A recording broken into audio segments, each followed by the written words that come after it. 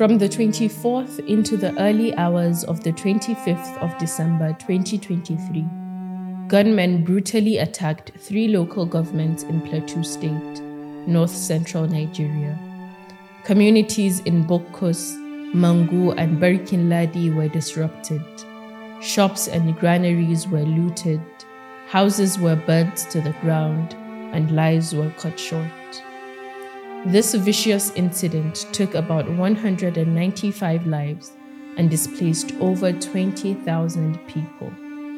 The inhabitants of these local governments never imagined that evil will infiltrate their cheerful Christmas preparations.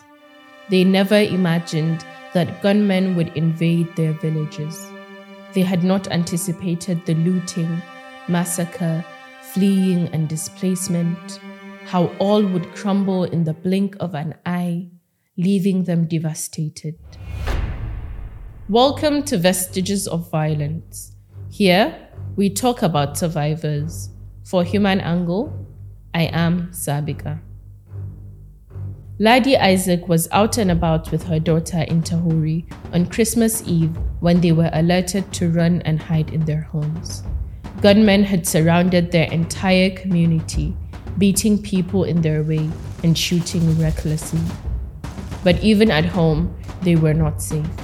Invaders forcefully opened their gates and ambushed them.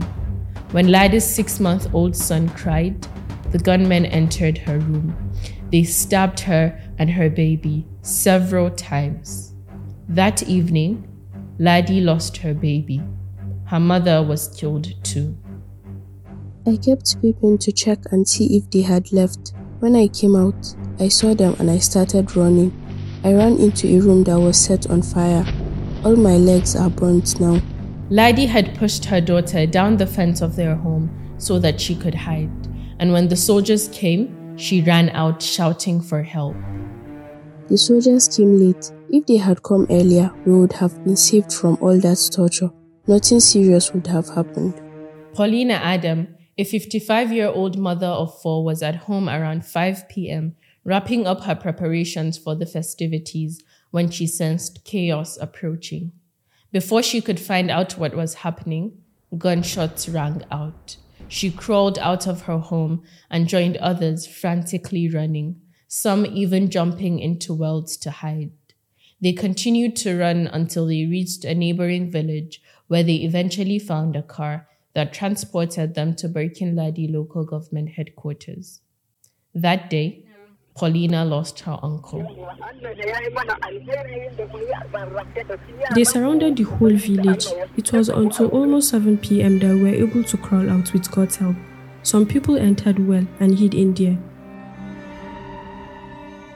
Apollos Habila, a 34-year-old father of 2, was helping his wife to knead and cut the dough for their Christmas snacks when the news of an attack in Butura reached them. They were making calls to the security officials in Jos, Plateau State, when gunmen surrounded his village, Darwat. There was a small passage that linked to the Mayenga community where they all ran to seek refuge. By 8 p.m., they went back home, assuming it was safe enough. Immediately, they start withdrawing. They run back to our communities in their numbers. They are not countless. They are more. They came back to our community in numbers. We had to run away from them. They were shooting at us. They came with trucks and looted grains, foods, fertilizers, and many other valuables. After the gunmen ransacked and looted their homes, they set them ablaze. They set cars on fire too. If they saw a car or motorcycle in good condition, they would take it. Otherwise, if it was old or damaged, they would burn it. Pharmacies and shops, including Apollo's fertilizer shop, were looted and destroyed.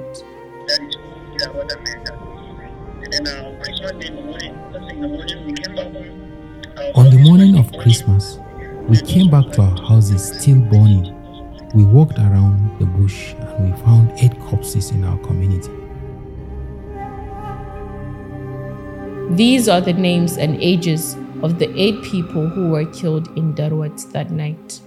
Tanko Damboyi, 75. Haruna Divum, 70. Sylvester Ilya, 45. Mika Ali, 50. Deborah Mika, 45. Elisha Yakubu, 52.